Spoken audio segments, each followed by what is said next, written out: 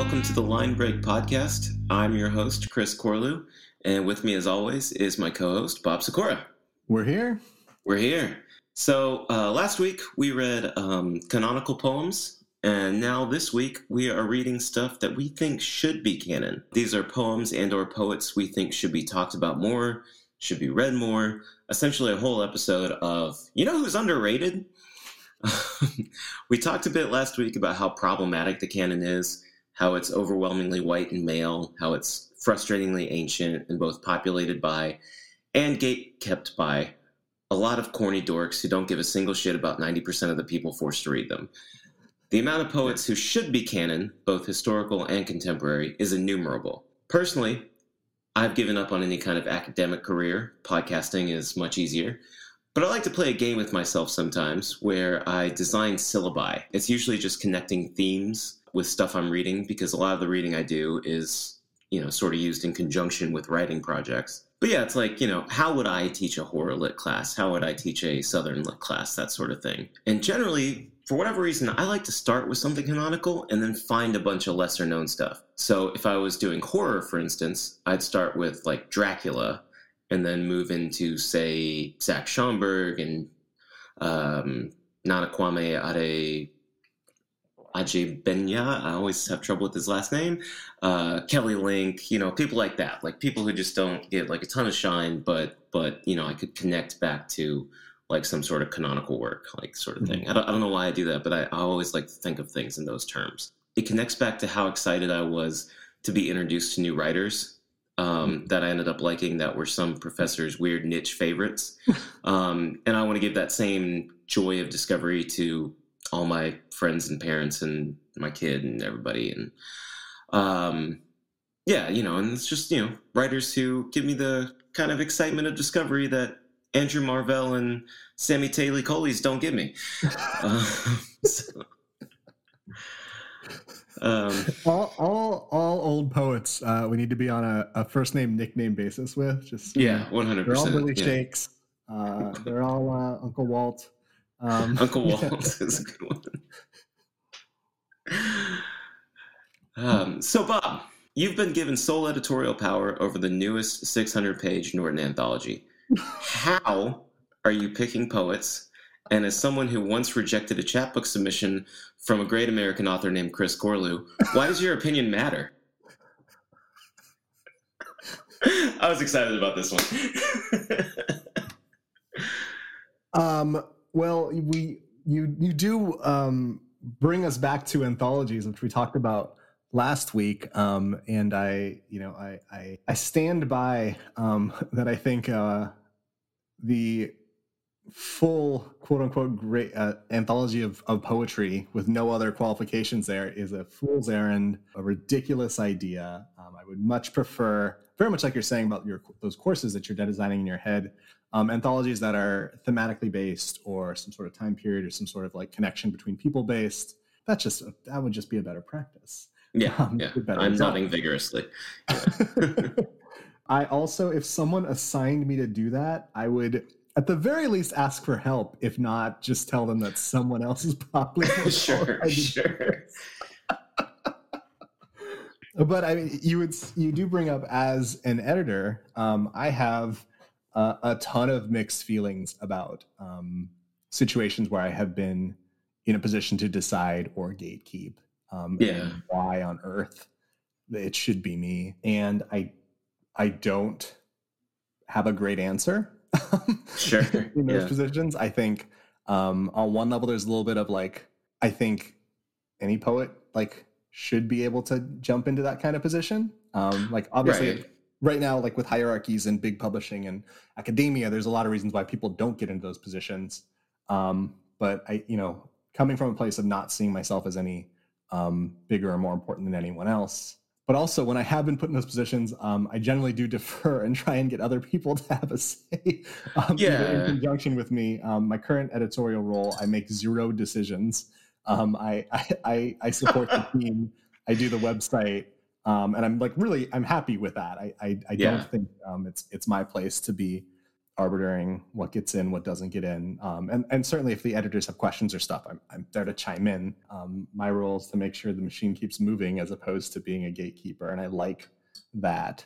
So it's a roundabout way to not answer your question. No, I think that's a good answer though, because I do think you're getting at, some problems with being an editor. And one beautiful thing about the small press lit mag scene is that sometimes what gets published is just like what the editor was in the mood to read that day. Right. And that there are problems with that, but that's also not necessarily the worst thing in the world. Right. I remember when the only time I've been editing a literary magazine was in college, and I took on the editor-in-chief role, inheriting is Loyola's literary magazine publishing porn scandal from my previous editor-in-chief. I was in that issue. You were in that issue? I was on the centerfold. Oh, that's right, you were. Oh, man. There's a photograph and a guy. I took classes with him, so we talked about it at some point. He took up his girlfriend, and it's from behind, and she's taking off her top, and the lake is behind him in his dorm room. And then my poem is just next to the picture of this woman. Yeah, your poem is in the upper third of the yeah. I submitted I think I had 2 poems in that issue. I don't know about both of them, but one of them it's 1,000,000%. There's nothing about sex in this. I was just it, and I think mostly it's just bad early Bob poetry, where it's vague. It's it's not specific. It's fluffy language for the sake of being fluffy language. Sure. But at the time, I took a lot of great satisfaction in that. Ooh, my poem's so good, they think it's about sex. It's not dirty. That's awesome. But yeah, I brought that up. That issue was pulled after one day. A huge, huge is an overstatement, but it was drama on a Catholic college campus. Yeah, and I brought that story up to say that I made a lot of editorial decisions based on I'm going to restore this magazine's reputation, because there's good writers on Loyola's campus. There's a big poetry scene, and we deserve respect from the higher ups. Which, looking back on, is just who cares what the higher ups think? They're Catholics. It's fine. I was gonna say an issue that's so provocative that the campus talks about have to remove it. That to me is a success. Right. Yeah. I was always a big proponent of we should have never apologized for anything, but absolutely. Yeah. You have opened up the door, since you called me out for being involved in an editorial team that did not choose a selection of yours. One of my earliest memories of you was we were at a party. Oh no, this isn't going to end well. We had probably met or been introduced. I went to one meeting of the Loyola Literary Journal and just I don't know, didn't come back. I should have. And you were at that meeting. You also showed up late. But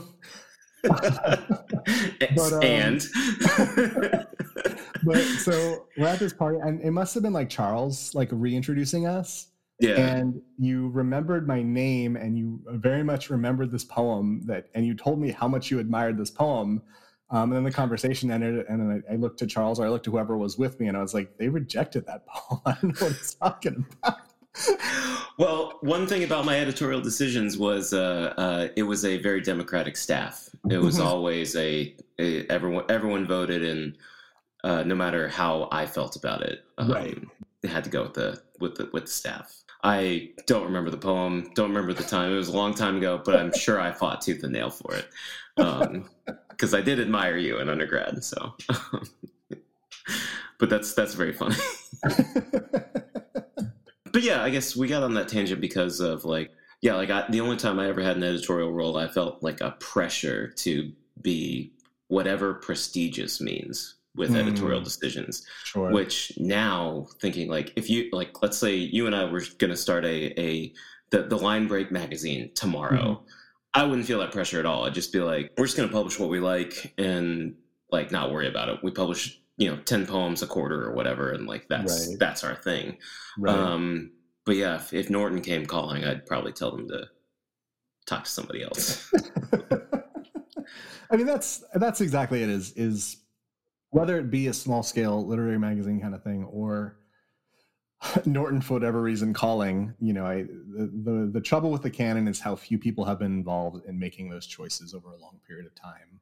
And I mean, it's funny because it's not like there's a room of dudes conspiring. No, historically, this thing happening. Right. But that's the thing. It's like people do get put into positions where they can make choices that do affect that historical movement towards whatever the canon is and whatever it becomes. And I think there's a better job being done. There's certainly still gaps, huge gaps and huge oversights. But to make sure that that conversation is open to different kinds of people and different kinds of poets. And like you said, like giving opportunities to folks who have traditionally not been allowed in the canon and not been accepted. Right. That's the whole thing when people complain about like, oh, we got to hit these like quotas for diversity or these like benchmarks or whatever, and it's reverse racism, and it's like, no, what it really is just like you're going to have your blind spots based on your experience. You're going to have, sorry, we did it again.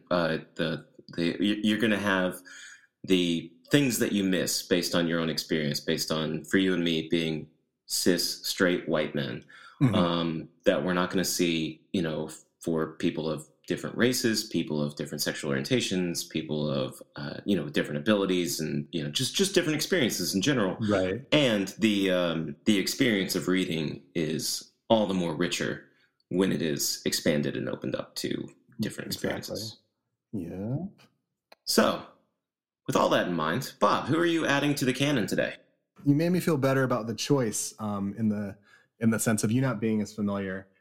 Because I think, thankfully, this is in the process of being reassessed. But I wanted to talk about Wanda Coleman today, and she has passed away, which is part of the reason I had I don't know, when I was thinking about who to choose and who to add to the canon. I think when I initially proposed this as a topic, I was thinking of like very, very contemporary.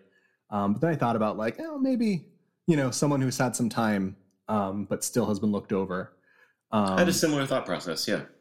But getting back to that, her selected poems, or a new selected poems, was just published, I believe, last year. It might even be this year. And so I think there's conversation about her again. Thank goodness. But definitely was one of those things where this was a poet I certainly had not heard of for a very, I went very well into my time of thinking and caring about poetry and not hearing about her. And at some point, the phrase American sonnet became part of my poetry vocabulary, but I didn't have any kind of real frame of reference where it came from, what it meant.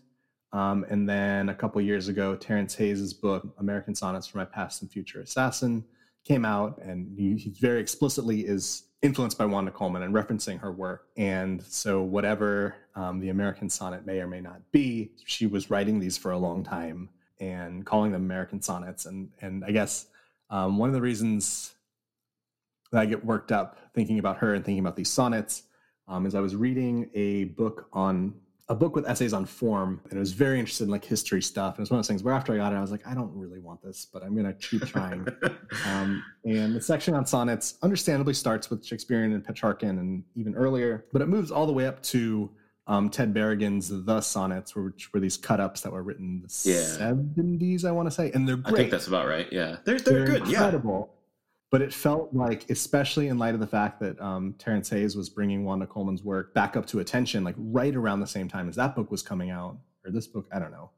It just felt like this huge oversight to stop with that and to not talk about Wanda Coleman's American Sonnets, which came out in the decades following. I believe like a lot of her work was late 80s, early 90s. But now I'm talking too much without reading the poem, so let's read it, then we can talk some more. Sounds great. Yeah, let's read it and then get granule. This is American Sonnet 66, after Vallejo. I am dying in Lala, in a blizzard of sun, where my killers always profit from my death. Look here at the flat little rectangle of embossed gray stone, the evidence of days. And there, the ants have taken over, speeding busily to and from the oblivious hill. Something tiny yet beautiful has declared root, an abundant pinkness. And over there, its white sister. And listen, the precocious, costly silence broken only by the distant sigh of an airplane's landing and the aria of a sad bird on its sagging wire above the unkempt yard. So many's the years one must pay till paying is up, and only the lucky find their ways underground. Oh, thirst, oh, pride. I am dying in Lala, in a sun blaze, in a dream dreamt, then forsaken. Yeah, I love this poem. I read it 3 times in a row when you sent it to me the other night, and was reading it again this morning to prep. And it might be my favorite that you've brought to the podcast so far. I don't know. It's really good. I just did the cursory who is Wanda Coleman research, and Wikipedia tells me she is the unofficial poet laureate of Los Angeles. Also one of the reasons I was excited about her. Yeah. I am endlessly fascinated by LA. We've talked about it before, but I love its weird geography, how beautiful it is, and how that beauty is paired with just open, naked corruption everywhere. How much everyone seems to agree that it both sucks and is awesome at the same time. And I feel like there's a lot of that in this poem. The speaker is dying in a blizzard of sun, which just, what a turn of phrase. What a great line. And killers always profit from death, which is, that's so LA. That last stanza, I'm dying in Lala, in a sun blaze, in a dream dreamt then forsaken. It's too smart to be an Anthony Kiedis Red Hot Chili Peppers line, but like that could be in a Tom Waits song. I love this poem, and it immediately made me want to read a whole bunch more, which I haven't done yet because I had to prep for the podcast. But fair. I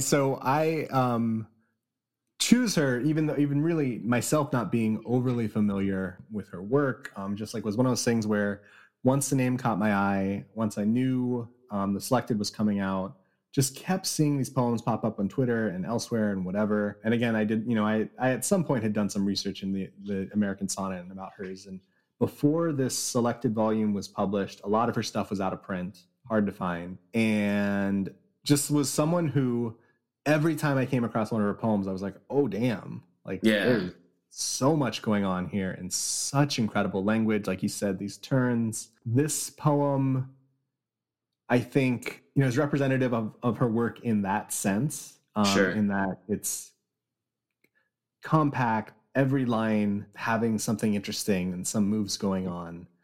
And I love that it's like kind of this tight focus on the natural world, but clearly like not like a nature poem. Yeah, there's a lot of foliage in this poem without it being like a pastoral poem at all. Yeah. Right. And on the other hand, I guess it's getting into the political, but I think this is not representative of her work in the sense that a lot of her stuff is like overtly political. Mm-hmm. Some of it, very explicitly sexual, very much engaging with racism, engaging with LA. Yeah, just because this was one of the ones that I like had noticed and caught my attention, and I borrowed the digital version from my campus library, which was really exciting to do last night. Sure. And was paging through a bunch of these sonnets, and it was hard to find one, which one I liked the most, two, which one I think was like most representative of her work. I couldn't do that. I just picked this one because I loved it. Sure. Yeah. That's understandable. That's kind of what I did with mine too. So right. One of the things we were saying, and I think this is actually true of both the poets we chose today, is last week we were talking about the canon and just how important it is to like read as much as you frickin' can. Yeah. And this is a poet who I feel like is really original in a lot of ways, but she has a ton of these poems after whoever. And just like very clearly her reading influenced her work so much. I'm always like kind of jealous of that. I have not written many, if any, poems where I'm like explicitly, this is after this one. I want to think about and engage with this poem. Sure. But I like doing that, but I always end up being intimidated by the other writer being so much more better than me that that I write the after whomever poem, and then I alter it so much that it's not after them anymore. Just because I'm like, ooh, I don't know if I deserve to be to put this person's name next to my stuff. Can confirm from people online there are people who do not care about that. They're saying, nope, it's after that person. It started that way. No, I mean, well, because I mean, my thinking too is also like all art is after something else, you know. Right. I'm just like I guess I'm too nervous and too reverent, I suppose. I don't know. Real quick, do you have a distillation of what a quick like 101 guide to what the American sonnet is? Like, I know that either Shakespeare or Petrarch has the 12 lines, then 2 lines of turn, and then one of them has the 8 lines and then 6 lines of turn. Can't remember which is which. What would separate and define an American sonnet from the Italian or British sonnets? I'm hesitant to try and define it, just in the sense of like I clearly need to read more both of her work or what other people have said about it. Sure. I've thought about it, spent some time on it. A short answer is that it avoid lots of those rules. Sure. Yeah. That it like, and to me, I like this. I am interested in this idea. I just don't know how much like Wanda Coleman or Terrence Hayes would say that their poems are doing this. Sure. But I like this idea of part of being an American sonnet is insisting that it's a sonnet regardless of how much it follows those sonnet rules. Okay, I like that. You know, Did you ever read Joshua Beckman's book? What is it? I think it's called Shake It. It might be the one before Shake It.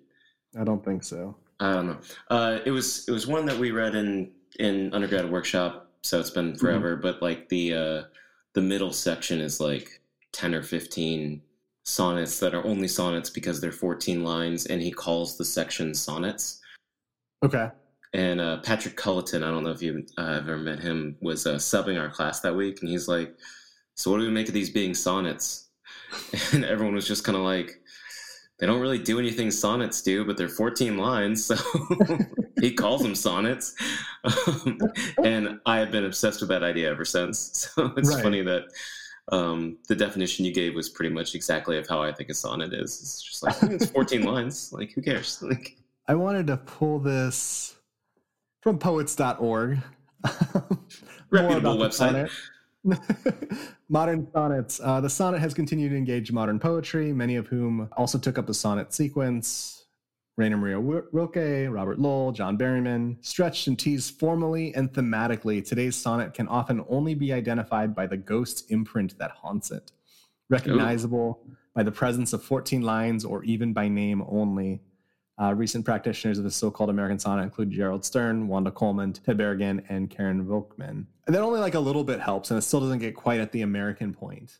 Sure. Yeah, I think that's kind of across the board part of what is happening, because people are writing sonnets again. That's the thing that's happening. And I don't know if we would. I don't even know if I want to say people ever stopped, but I mean, like, I think the sonnet has become a little bit more a part of popular American poetic imagination. Ugh, that sounded like a lot. That was a heavy statement. But we're never going to get a Poetry Foundation grant if you don't say things like that occasionally. I think that, maybe if it's not true for the American sonnet, I think what is true of a lot of contemporary sonnet writing is this, like it says, that pushing and pulling with what the theoretical form can be, that ghost imprint. I really like that language. That there's something sonnety about it. I'm sure that you can find someone who will argue that a sonnet just needs 14 lines and a turn, and maybe not even the turn. Right. I don't know if I want to litigate that here again. It's happened on Twitter before. Right. But I'm interested in playing with the form in that way.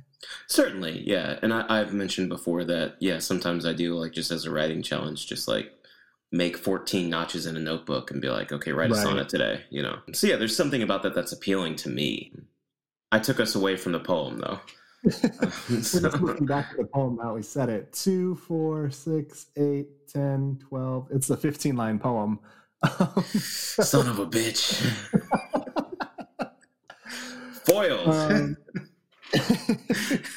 The form is so interesting here. We have a couplet, a big long stanza, a single line stanza, and then another couplet that is recalling the beginning of the poem. So it is line breaks that you wouldn't associate with the sonnet at all. Absolutely. Yeah. But at least like that it has some sort of internal logic working, whether it, works with sonnet rules or not. Right. That "O thirst, O pride" is a type of turn. Like we could call that. Yeah. I mean, it's a line break after what? That's 3, 4, 5. It's a line break after a 10-line stanza.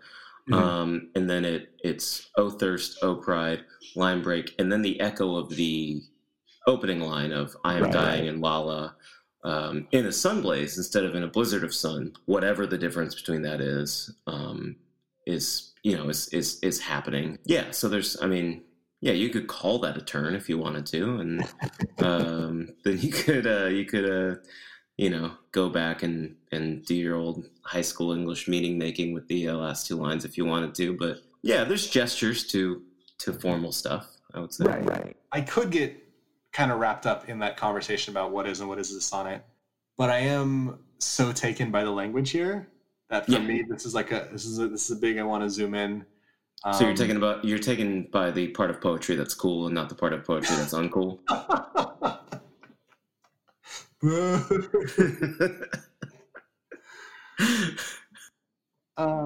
This is just like such a classic example of the language being so simultaneously precise and surprising and concise. The ants have taken over, speeding busily to and from the oblivious hill. Oblivious hill is incredible and a great line. Yeah. The distant sigh of an airplane's landing. Unbelievable. Yeah. The aria of a sad bird on its sagging wire above the unkempt yard. It's great because it is like, we were talking about it being a lot of like natural imagery, but explicitly not a pastoral poem. Mm-hmm. Everything you just highlighted is extremely urban too. Maybe I'm just picturing Los Angeles in my head as I'm reading it, but like ants don't care if they have to go across miles of concrete to, just like get all up in your shit and annoy the hell out of you. And then the other one you brought up of the bird on a sagging wire, it might be hard for some of our younger listeners to imagine, but birds' natural habitats aren't telephone wires. But yeah, just everything is like there's so much nature imagery, but it's very clearly set in a city. I've never quite put my finger on it the way you just said it, but treating the city to kind of a pastoral fascination is incredibly Bobcore. I'm so about that. I think I've tried to write that way and failed, and I think having a name for it might be helpful. So thank you. I like the idea. Yeah, I think you should explore it. Yeah. You just finished one book. You got to start another one. So good luck with that. Urban Pastoral. There's your next title. Get out of here. Don't call it that. It's terrible. No good. And I think, just hanging over the head of this poem, my killers always profit from my death. So many's the years one must pay till paying is up, and only the lucky find their ways underground. I love, again, that tucked into this poem are issues of debt, of poverty. Capitalism. Right. Yeah. Yeah. That there's a critique in here, even if it's, I don't know how we were going to describe it or how we were, but it's there. Well, what did you say? What was the line about sonnet form, that it's haunting or whatever? It's just kind of, it is there, and then the rest of the poem does other things. Right. But you can't not think about it. Absolutely. Yes. Yeah. Yes. Love a poem to do all of the things at once. 15 lines. Fits in 15 lines. Right. Yeah. Yeah. You can do it. Make those 15 lines count. Make those 15 lines count. I was going to say, you know, someone who never wrote a poem that was less than 15 lines. I was going to say, you ready to read us a poem that's a lot more than 15 lines? It's a lot more than 15 lines. So I do have to apologize a little bit for all my posturing up top about how problematic the canon is. I am adding a white male to the canon. Just so embarrassing. I wrote the intro and I was like, man, you're reading fucking Frank Stanford this week. But the reason I picked Frank Stanford, the reason he immediately jumped out to me when we started kicking around this topic months and months ago, is actually on the two blurbs on the back of this book. This is a printing of The Singing Knives. Blurbs from David Kluel, who I assume listeners have heard of. I have not. Stanford is in touch with some of poetry's more primal and mysterious possibilities. And then from James Wright, who I assume listeners have heard of because I have not. It is astonishing to me that I was not even aware of this superbly accomplished and moving poet. There is a great deal of pain in these poems, but it is a pain that makes sense, a tragic pain whose meaning rises from the way poems are so firmly molded and formed from within. So yeah, with apologies to it being a white male poet that I'm adding to the canon this week. Everything I've ever heard about Frank Stanford is that he should be paid attention to more, and that first quote about him getting at some of poetry's more primal and mysterious possibilities is exactly what I like so much about reading him. Mm-hmm. And I picked this one because I love this poem, but also it was the first one I read, and, you know, sometimes that just sticks with you.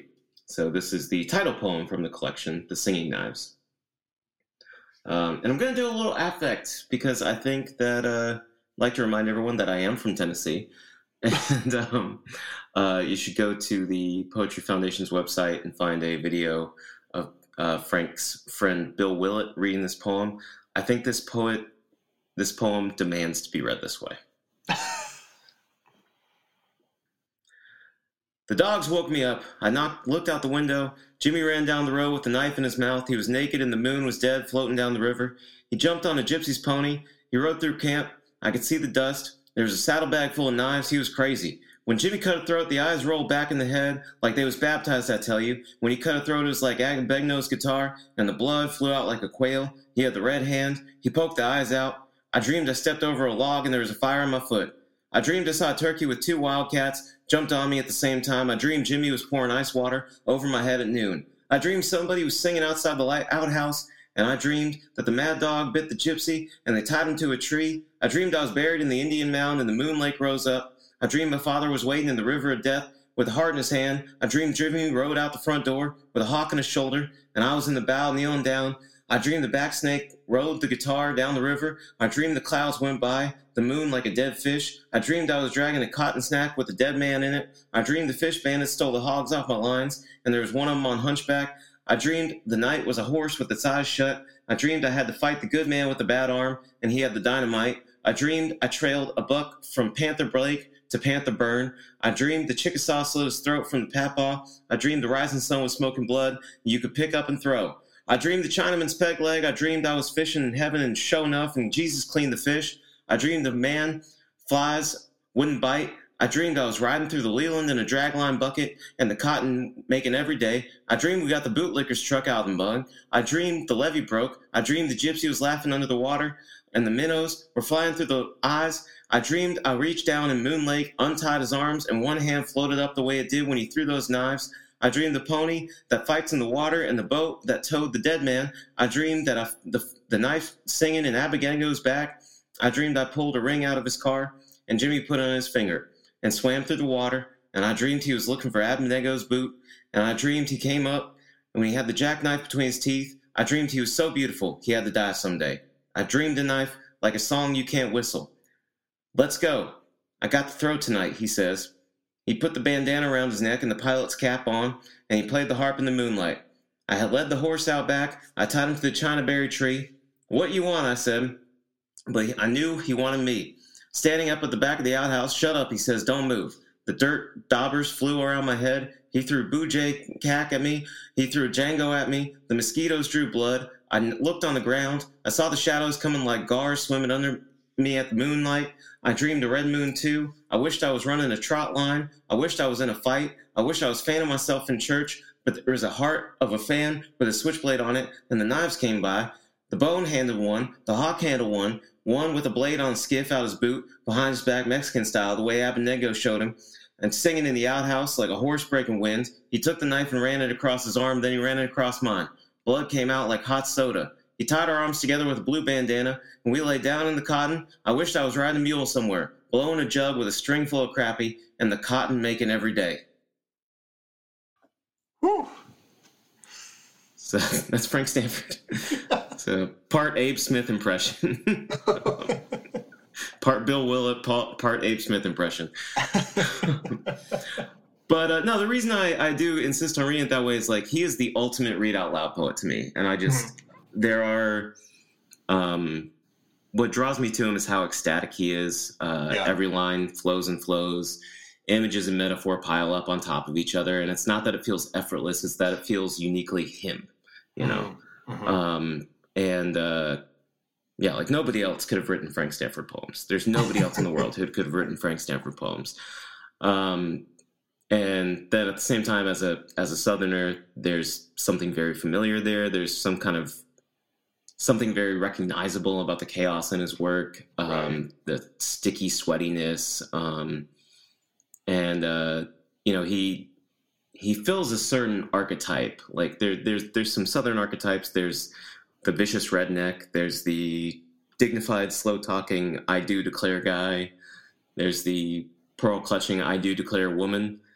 But my favorite is the rapid-talking, ecstatic guy, the Boonhauer from King of the Hill. And that's what all of Frank Stanford's poems read like to me. And it's just, I love the rhythm of it so much. I love the rhythm. I love the music so much. For sure. I mean, I fully agree. We got to talk about just like an original. Absolutely. Thinking of what you say you have these blurbs that are literally about like, I've never heard of this guy. And kind of similar to what I was saying about Wanda Coleman, where I hope the release of her selected poems increases the conversation. And on some level it has, but on another level, I do have the worry of Frank Stanford's Collected came out in 2015. And people were, and there was at least some discussion of, is this when he finally gets his due? Right. And a few years later, it's like kind of the same. I feel like I hear and see the same amount, Yeah. And Battlefield Where the Moon Says I Love You, his great, was it 15,000 line epic? Something insane like that. 1,500 maybe. But that was out of print until that one edition came out in 2011, 2012, something like that. Something like that, yeah. But it was out of print for like 30 years. It was out of print for a very long time, absolutely. Yeah. And so, it's when you were talking about Wanda Coleman, I was like, oh, we have accidental connecting themes here this week. Right, absolutely. Let's see, so Frank died in 1978, I believe. Yeah. Right, that's right. It was suicide. Right. So Battlefield Where the Moon Says I Love You came out a year before that. I'm sure it was out of print for a while. He has that very classic, I have been on this Wikipedia page many a time, especially when I was reading Battlefield, where part of the mystique, obviously dying young does that. Right. It's always going to, yeah. Right.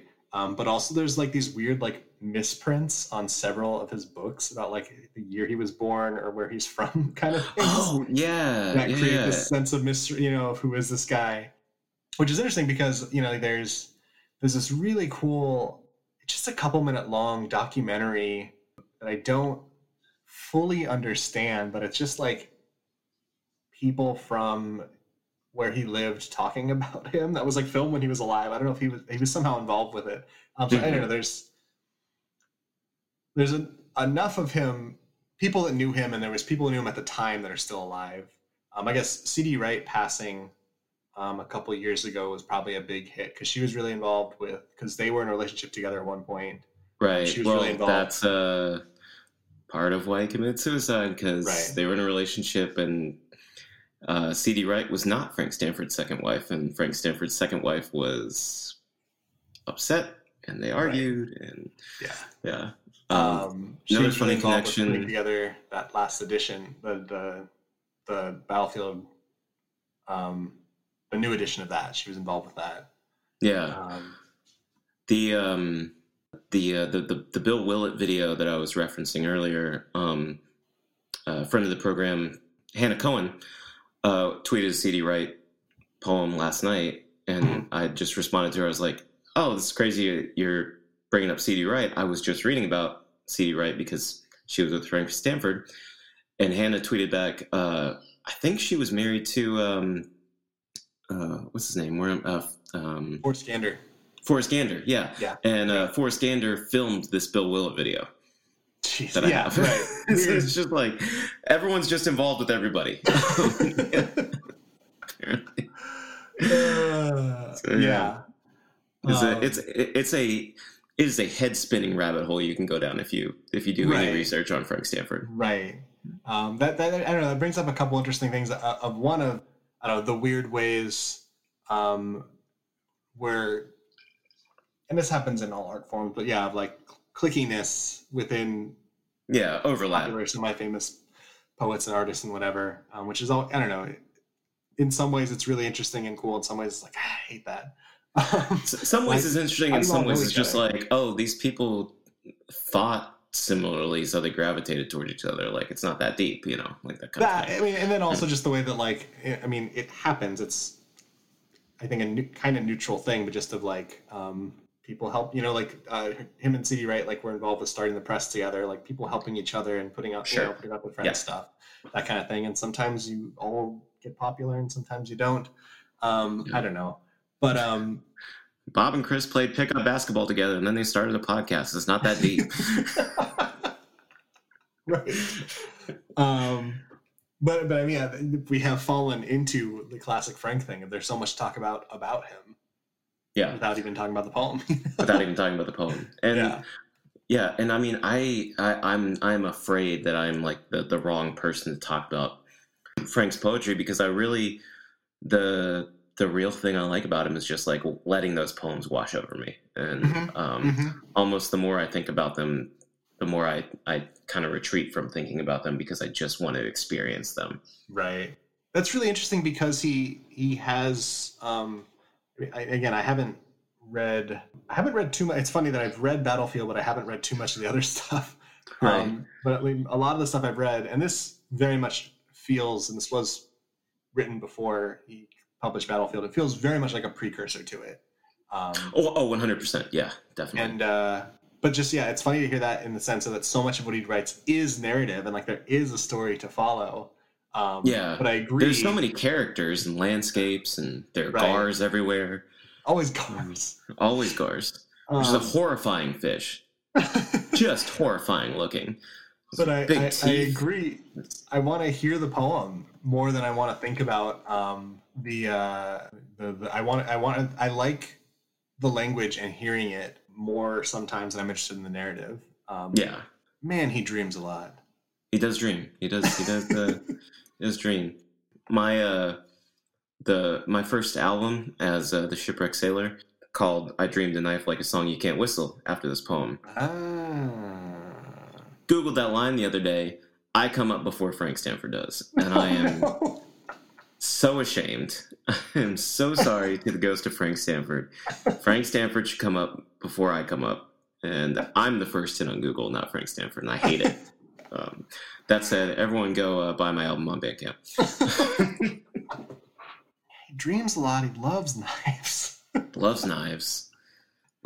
He has these recurring characters, like who's in this poem? Abednego comes back a lot in this book. Django comes back in this book. Is Jimmy in this poem? Yep, Jimmy's in this poem. Jimmy is everywhere in his poetry. Yeah, right. Jimmy was an important figure. Yeah. Which is also like that's also such a Southern thing that I love very much. Like, if you go to a small Southern town, it's just like, well, you remember when Jimmy did X, Y, and Z, and you just kind of like gesture and hand wave away, like usually something terrible, and like,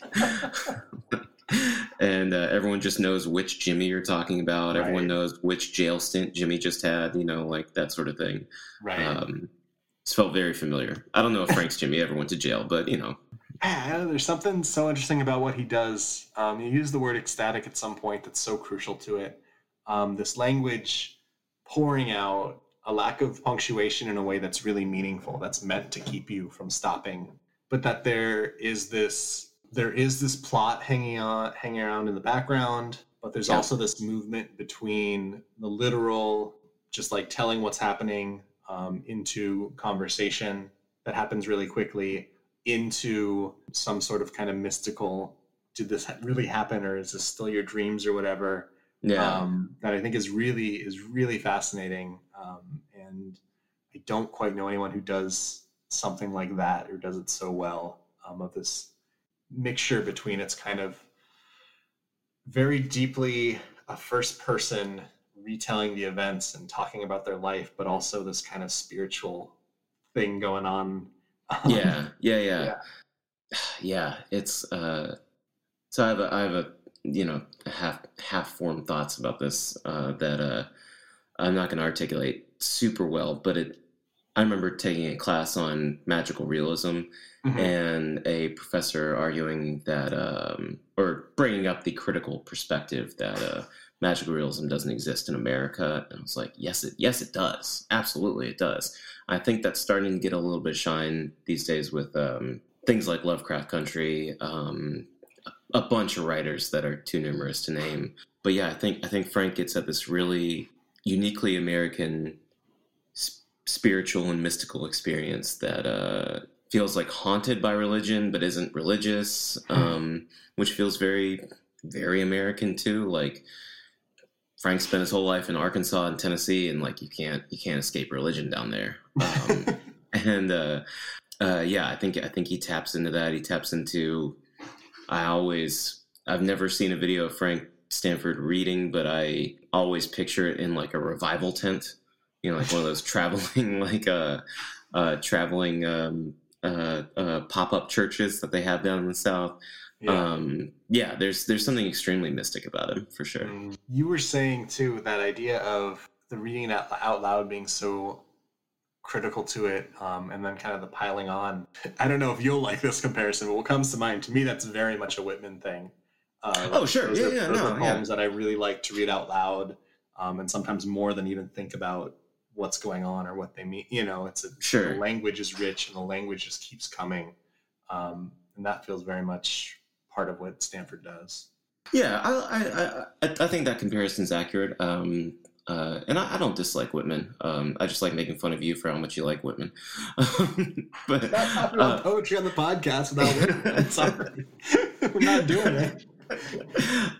But yeah, no, I think there's definitely a lineage there of that long poem, that piling up of stuff. The closest comparison that comes to mind, Abraham Smith. Yeah. And you've seen him read? I don't know if I have. Oh man, he's an excellent reader. He's wonderful. He his voice goes all high pitched, and he's shouting, and like his leg is shaking, and I mean he's a revival preacher of a reader. He's incredible. I think I was reading Abe and Frank around the same time, right? Which is why I compare them, but like they also are very similar, and just you can't help but hear the enthusiasm, hear the thrill of reading out loud when you read these poems, I think. For sure. So yeah, I'm not very smart this week, but I hope I am at least imparting some sense of the type of joyous thrill that these poems bring to me, which sometimes is the best thing about poetry. Absolutely. And would echo with those Frank poems, you want to read them out loud, or hear someone reading them. And they are kind of actually going back to our conversation about the canon last week, for someone who's not from the South, who's not used to some of the accent and some of the vernacular, there are some ways that it does feel similar. There are things that I don't quite follow, Sure. there's an instinct, especially with the plot hanging around the background, there's an instinct to try and, dissect it for meaning. Sure. I think is a way to read it, and it's there, it's valuable. Especially there. as like your first time reading it. We could do 45 minutes on that if we wanted to. I didn't put that in my notes. I just would encourage any theoretical listener who has never read Frank before, let the language wash over you. Yeah. You can't see it, but the light is coming in through my blinds right now. Bob is painted with sunlight and drapes on his face right now, and he is motioning towards the sky like he's letting a warm shower drift over him on a cold day. And if I just put the zoom screen on black and white, it's whatchamacallit? It's real film noir, yeah. Yeah, it's film noir. Yeah. Chiaroscuro, I think is the word I'm looking for. I taught a film class one time. I'm not qualified to do that. Look like Bogart. Okay, that's what you're looking for. So yeah, like you're saying, to any hypothetical listener who wants to explore Frank, read Frank Stanford first and foremost out loud, and your first time reading, just like let it wash over you, and then save all the critical stuff for the second time you read. All right, so before we get too lost in the weeds about how much we love talking about Frank Stanford, too late. Let's talk some hoops. So last week we were talking about your favorite canonical NBA player, your favorite pre-1977 NBA player. Who, since the topic this week is poets we wish got more shine, who's an NBA player you think deserves more shine than they get? Or you wish had achieved greater highs?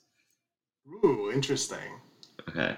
So mine is Arvydas Sabonis. And that's partially out of annoyance because of all the apocryphal stories about how good he was before he blew out his knees, but there's no footage of it because of the Cold War. Like that's irritating to me. It's like, why can't I see it then? We'll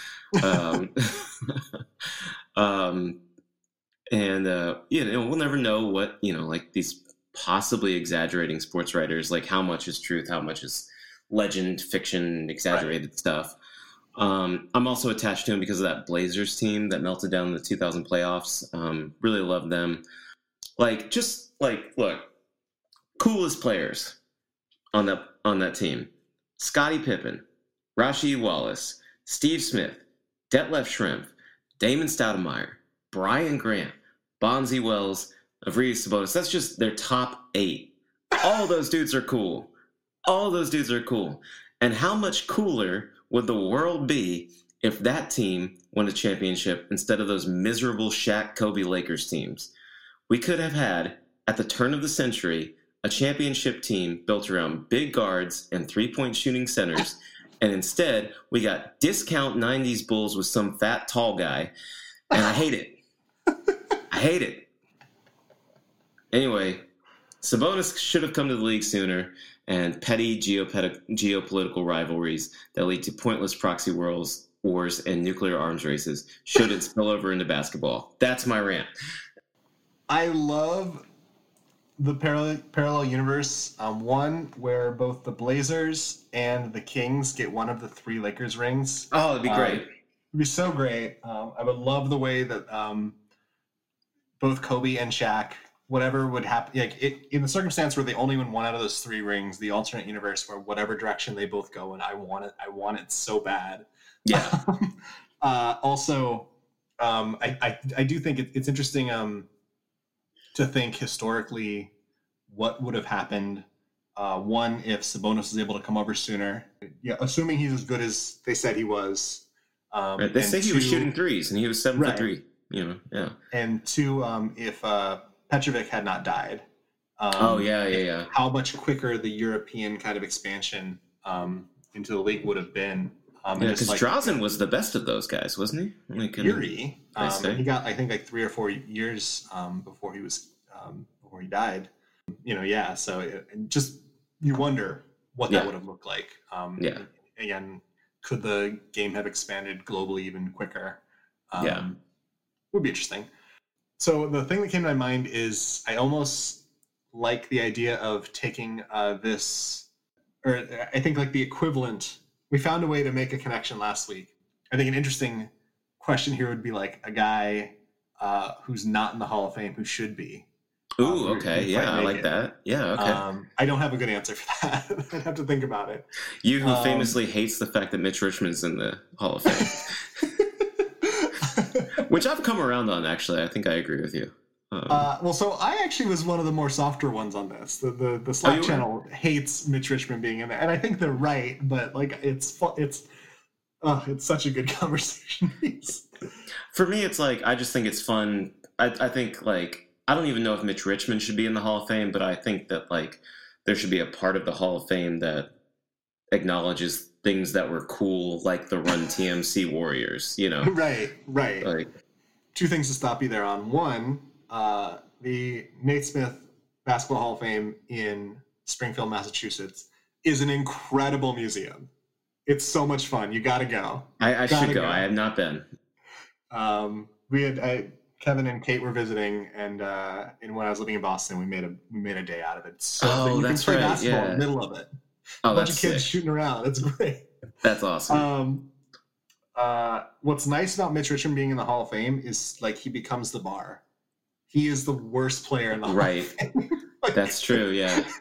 We have a bar. Yeah. Okay, so players who don't get enough shine, or I wish were better.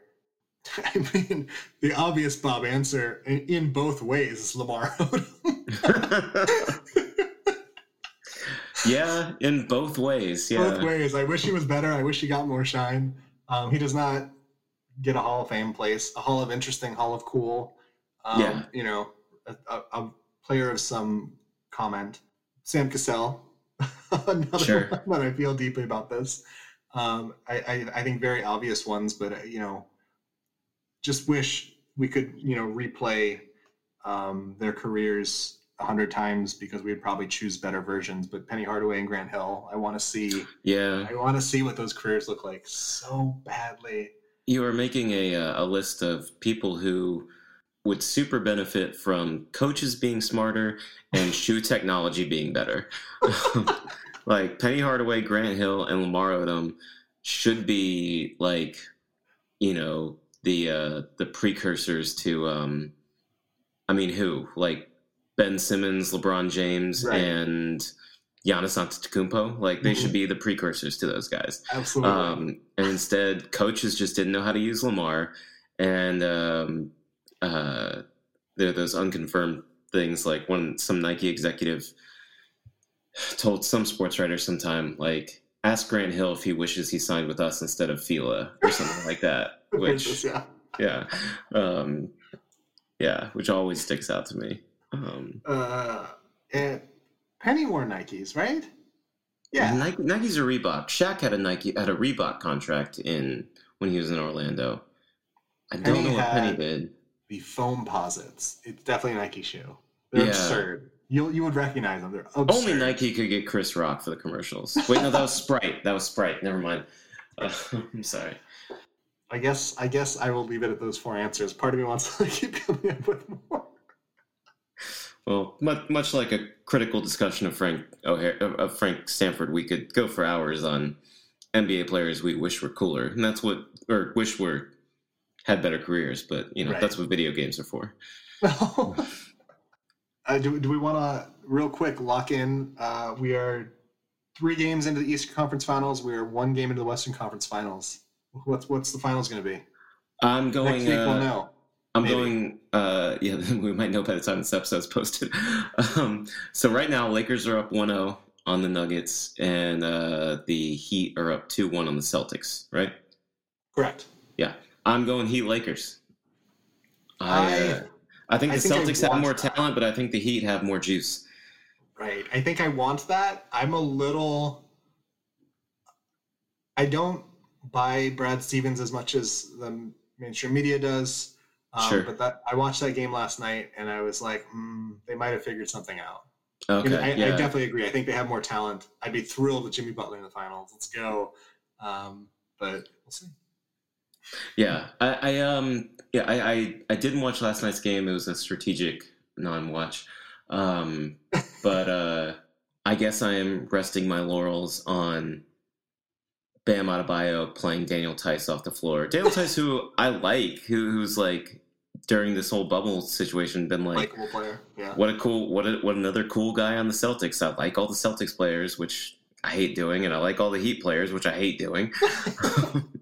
But yeah, and Brad Stevens is a good coach, but I think Spoelstra's better. I think Spoelstra's better, and I can't believe I'm saying it, but I think Spoelstra's better. And I want to go as far too as a lot of likable, a lot of really good players. I think Bam is the most likable and the most important player in the series. Like 100%, I'd agree with that. Yeah, incredible. Yeah. I would also go so far as to say that Brad Stevens' reputation, while deserved, is inflated by the fact that one of the CEOs of the biggest sports websites in the world is from Boston, and notably partisan.